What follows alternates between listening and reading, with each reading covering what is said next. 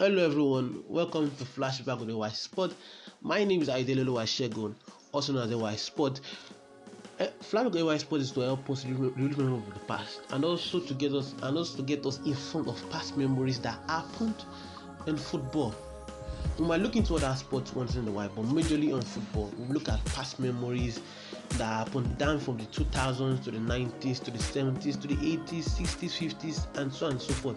Just know this: wherever a major football event occurred in the past, we'll look into it and give the full details of everything that went on. But as for now, which is the first episode for this episode, which is the first episode of Flying with Every Sport, we'll be looking at the first ever World Cup in history, which took place in Uruguay in 1930. Yes, 1930. From the 13th of July to the 30th of July, the first ever World Cup took place. Now, the first ever World Cup was not just all good and rosy, but also with controversies, which we'll look into. But as for today, we'll look at certain aspects of the World Cup. Probably in the next episode, we'll look at another aspect of the World Cup. But today, we'll look at one aspect of the World Cup, the 1930 World Cup, which we need to know about. Now, the 1930 World Cup wasn't just any type of World Cup. It's a memorable time for Uruguay because they were celebrating that centenary independence. Yes, they celebrated that centenary independence, which they built a particular stadium to celebrate. The Estadio Centenario was built to celebrate the centenary independence, which is also one of the amazing and superbly stadium which was built in those days. It was a stadium which was filled with 90,000 capacity. And according to the then FIFA president, Remed, he named the stadium as a temple of football. Amazing. And let us know that this stadium, out of 18 matches that occurred in the 1930 World Cup, it hosted 10, which was the two semi-finals and the final match. It was superb. I would like to the extent that FIFA on the 18th of July 1983 declared that Estadio Centenario was the only historical monument of world football, the only building of one of its kind in the whole wide world. Super. And that stadium hosted 10 matches out of the 18 matches in FIFA World Cup. Now, let's go to the hosting right. The hosting right was not without a lot of controversies also, where we saw 6 countries contesting for hosting the first ever World Cup, where we saw 5 from Europe and 1 from South America. Guess what? The 5 countries from Europe dropped out from the race, leaving Uruguay to take the bid to host the competition. Now the five European countries who contested but dropped out were Italy, Sweden, Netherlands, Spain, and Hungary. Note this: the first ever World Cup was without Spain and England. Like I said, the World Cup was full of controversies, issues there and there, but it's all good also. Now we saw whereby European countries couldn't attend the first World Cup due to one, the cost of traveling through sea to attend the competition. 2, some of the players will be available for the competitions. Now, let us go to before I move to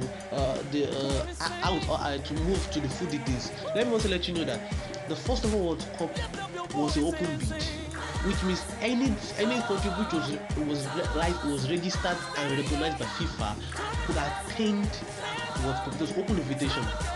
This is as at the last day of, which was on the February 20th, given by FIFA for anyone who interested to come in.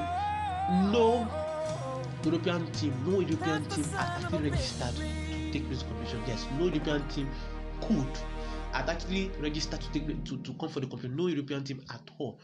But we had Americans here. We had Brazil, Bolivia, Chile, Mexico, Paraguay, Peru, and United States all entered the competition.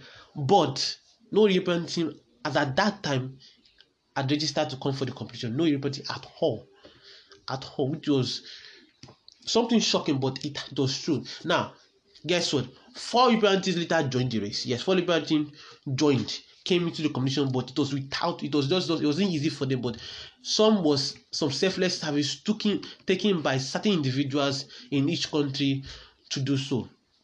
We had Romania. Yes, we had Romania. We had Yugoslavia.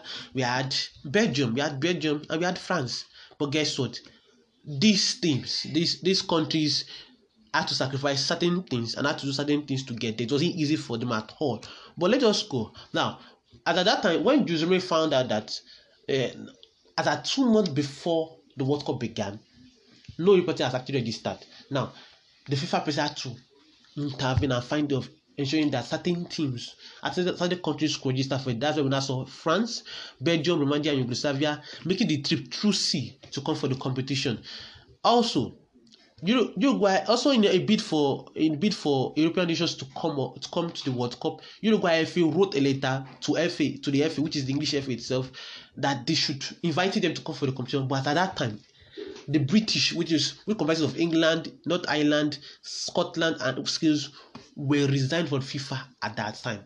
So the letter was rejected by FIFA by the FA committee on the 18th of November 1929. Note this: 2 months before the beginning of the World Cup, first World Cup in history, no European country have officially registered to take part in it. 2 months before, amazing. So now we're looking at the 4 European countries, what they actually did to get into the World Cup. What actually happened? How did the Romanians, the Belgians, the France, and Yugoslavia, what did they actually do to get into the first ever World Cup? Now let's start with Romanians. Romanians at that time was managed by Constantin Radulescu and coached by their captain Rudolf Wezner and Octov Lichent. Now they entered the competition through the intervention of their newly crowned king, King Carol II. At that point in time, do you know what the king did? The king selected selected the squad by himself. Yes, selected the squad by himself. Then went to the employers of these players. Because then the players were actually doing daily jobs. They had jobs they did. Now went to the employers of the players and begged and negotiated the fact that if we let these players go, let's ensure that their jobs still remain intact. So after the competition, they could get their job back. Which means at that point in time, jobs were more valuable than football competitions. That the king King Carol II of Romania had to go and beg these employers to ensure that these players have their job back immediately after when they are back from the tournament. That's what they did, and the players went for the World Cup. Now let's look at France. Now France also was due to an intervention of also an important figure also. Yes, was it in intervention of an important figure? France entered the competition due to intervention of Rement, but let us note this: France star defender at that point in time, that's Manuel Anatole, and their coach couldn't be persuaded to make the trip. Now Rement gets intervened in trying to bring France to France to the World Cup, but France star defender at that point in time was Anatole and Gaston Berry. At that point in time, they were not persuaded enough to come for the competition. Now Lucien Laurent had to say about their trip towards to Uruguay. He said it took them 15 days on the ship. 15 days on the ship. The ship was Cote Verde. And they embarked from Villefranche-sur-Mer in company of the Belgians and Yugoslavians. Yes, let me give it to you right now. The Belgians, the Yugoslavia and French were in the same ship that took them to Uruguay. Yes, they were in the ship that took them to Uruguay. Now this is what they did. They picked each team from each locations. They still pick each team from each locations down to the competition, down to Uruguay. And during that period of time, Lucien said the coach couldn't talk about tactics or anything about the football or the team squad right in the ship on their way to Uruguay. Remember, I said there was only they were in the ship. We had the Yugoslavians and the Belgians also, which it was no training at that point.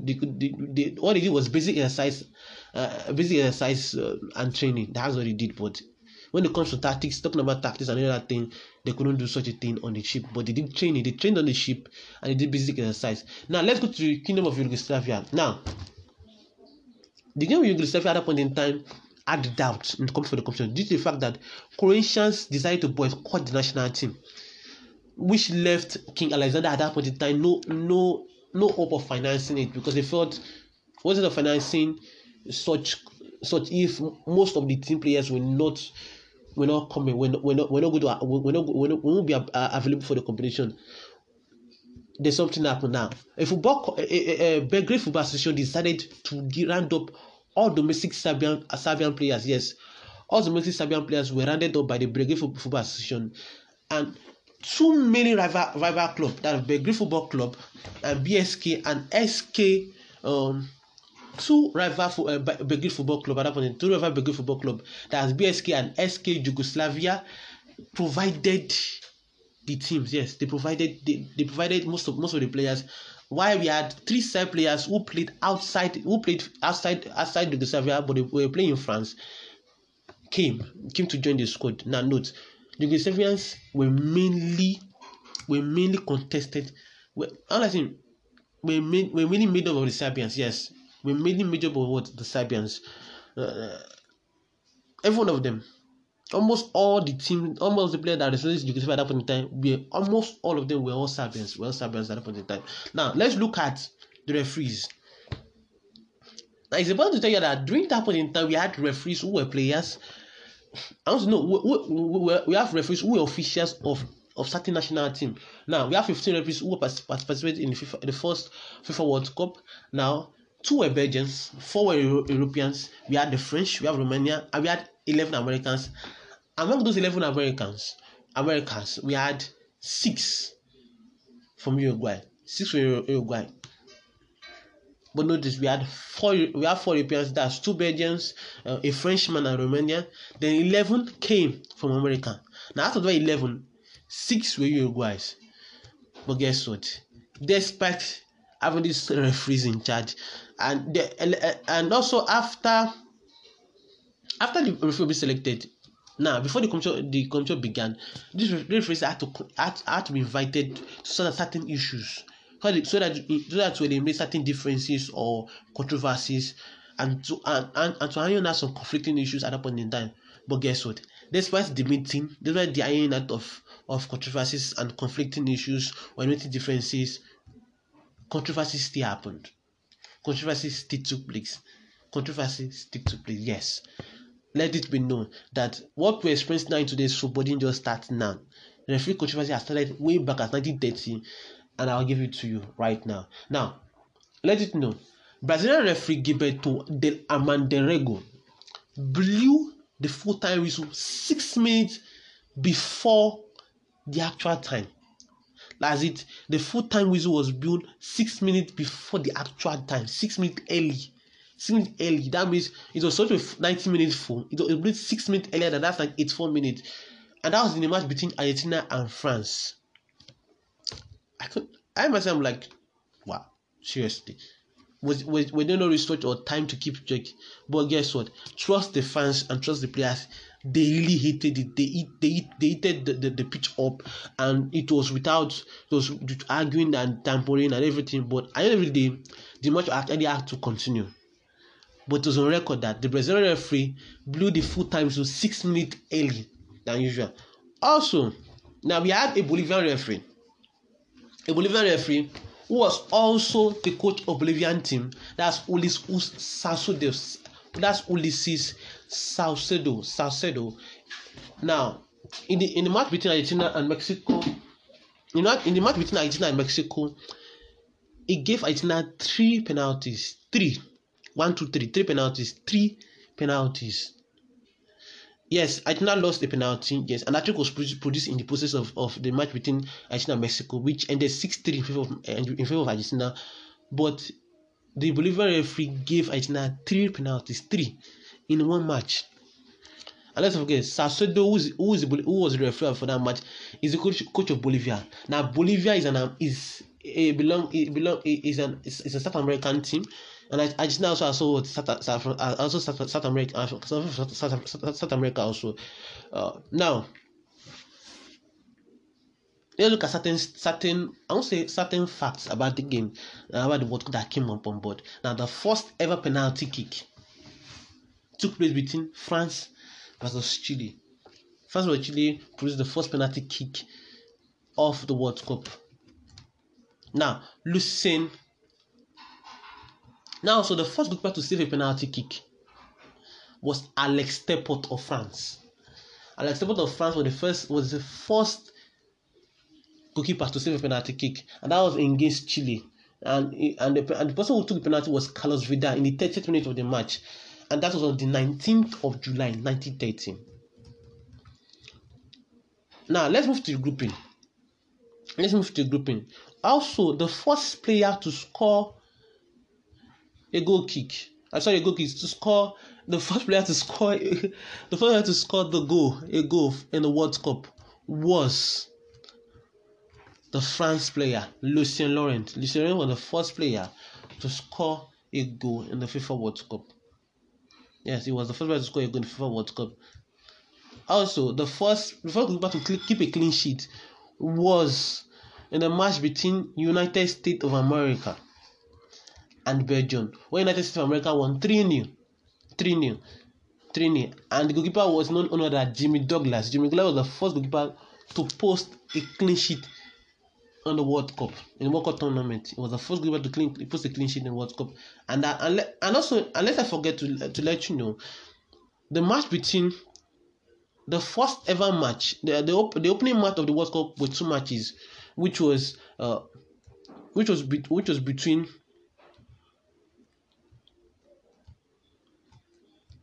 Mexico and France, which ended 4-1, and United States versus Bolivia, which ended 3-0 in favor of United States. Like I said, the opening matches of the World Cup was 2 matches. That was United States versus Belgium, which ended 3-0 in favor of United States, and France versus Mexico, which ended 4-1 in favor of France. So that's it. So let's now move to the groupings. How the World Cup was being grouped. Now we had 13 teams who registered for the World Cup. Four were from Europe, like I said, Yugoslavia, Romania, Belgium, and France. While 11 were from the South. While 11 were from the Americas, where we had 2 from.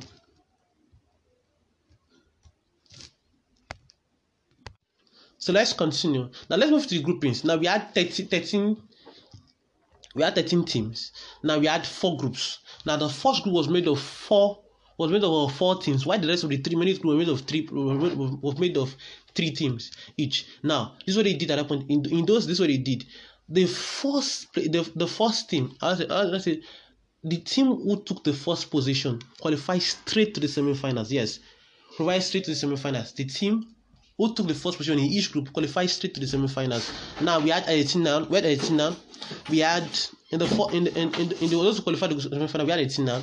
We had Yugoslavia. We had United States, and we had Uruguay. Yes, those are the 4 teams who qualified to the group, who qualified for the first semi-final clash. We had in Argentina. We had Yugoslavia. We had Uruguay, and we had United States. United States qualified for the first ever semi-finals. That's it. And now another thing we should know, another shocking thing that actually happened in the World Cup was this. Argentina captain Manuel Ferrari missed the game against Mexico. Guess why? Because he wanted to go and take a law exam in Buenos Aires. Seriously, I've seen one to figure out that in those days, education was taken more importantly than football. The job was more important than football, than the World Cup tournament. That a captain, not any captain, Argentine captain, Manuel Ferrari, mixed a World Cup match or to go back to Buenos Aires to take a law exam. I guess it can happen this day. It can never. It's literally impossible to happen this day. Any player missing a World Cup match to go take an exam, any kind of exam, any type, it's not going to happen. It's not going to happen. I doubt it. Now, also another shocking that happened in the World Cup, 1930 World Cup, was where that the Bolivian team, who were playing their first ever international competition at that point in time, paid tribute to the host by wearing a single letter each. Like each teammate were wearing a single letter which spelled Viva Uruguay. Yes, each teammate was wearing a single letter which spelled Viva Uruguay, and that was the opening match of the World Cup, of the game in the World Cup. Good. Now, another shocking thing that happened now. In those days, there were no red card, there were no yellow card. But guess what? There was expulsion. Now, the first player to be expelled from the World Cup match in history was Placido Galindo of Peru. Yes, he was expelled against. He was playing for Peru, and that was match between Peru and Romania. And that match, Romania won 3-1. 3-1. Yes, that it was Peru actually scored the first goal. Romania equalized. Then it took 2 late goals for Romania to get the win. 2 late goals. It took Romania 2 late goals for them to get the needed win. It's amazing. Now, today ends this episode. This is the end of this episode 4 of Flash AY Sport. The next episode we look at each group is the group 1, the group 2, the group 3, and the group 4. Then we'll move to another episode where we'll talk about the semi-finals, the third place, and the finals. Like I said, this World Cup 1930 World Cup is divided into 3 segments. Now we've talked about the certain part of this the World Cup in this segment. Now the next segment we look at the groupings, the group 1, the group 2, and the group 3, and group 4 also. Then the next segment, another segment also, we look at the semi-finals, the third place, and the finals also. Like I said, 1930 World Cup was filled with a lot of issues. Was filled with the good, the bad, the controversies, and some amazing things, the funny things that went on. Like I said, we had a player missing a World Cup match, or to go and write a law exam. I had a player getting expelled. I had a player also not really. We had officials who were also coaches, and also they were also part. That is, Romania coach was also a referee. Let's not forget. Romania coach was also a referee. And Bolivian coach was also a referee. And we had 7. Like I said, we had some things we look at, and the things that actually went on that were somehow strange to us. That strange to us right now. That is strange to us now, but actually happened then. It's going to happen. We're going to look into those things as time goes on in the next episode. So thank you for listening to this program. My name is Aidelo Washoge, MIE, also known as AY Sport. This is Flashback with AY Sport.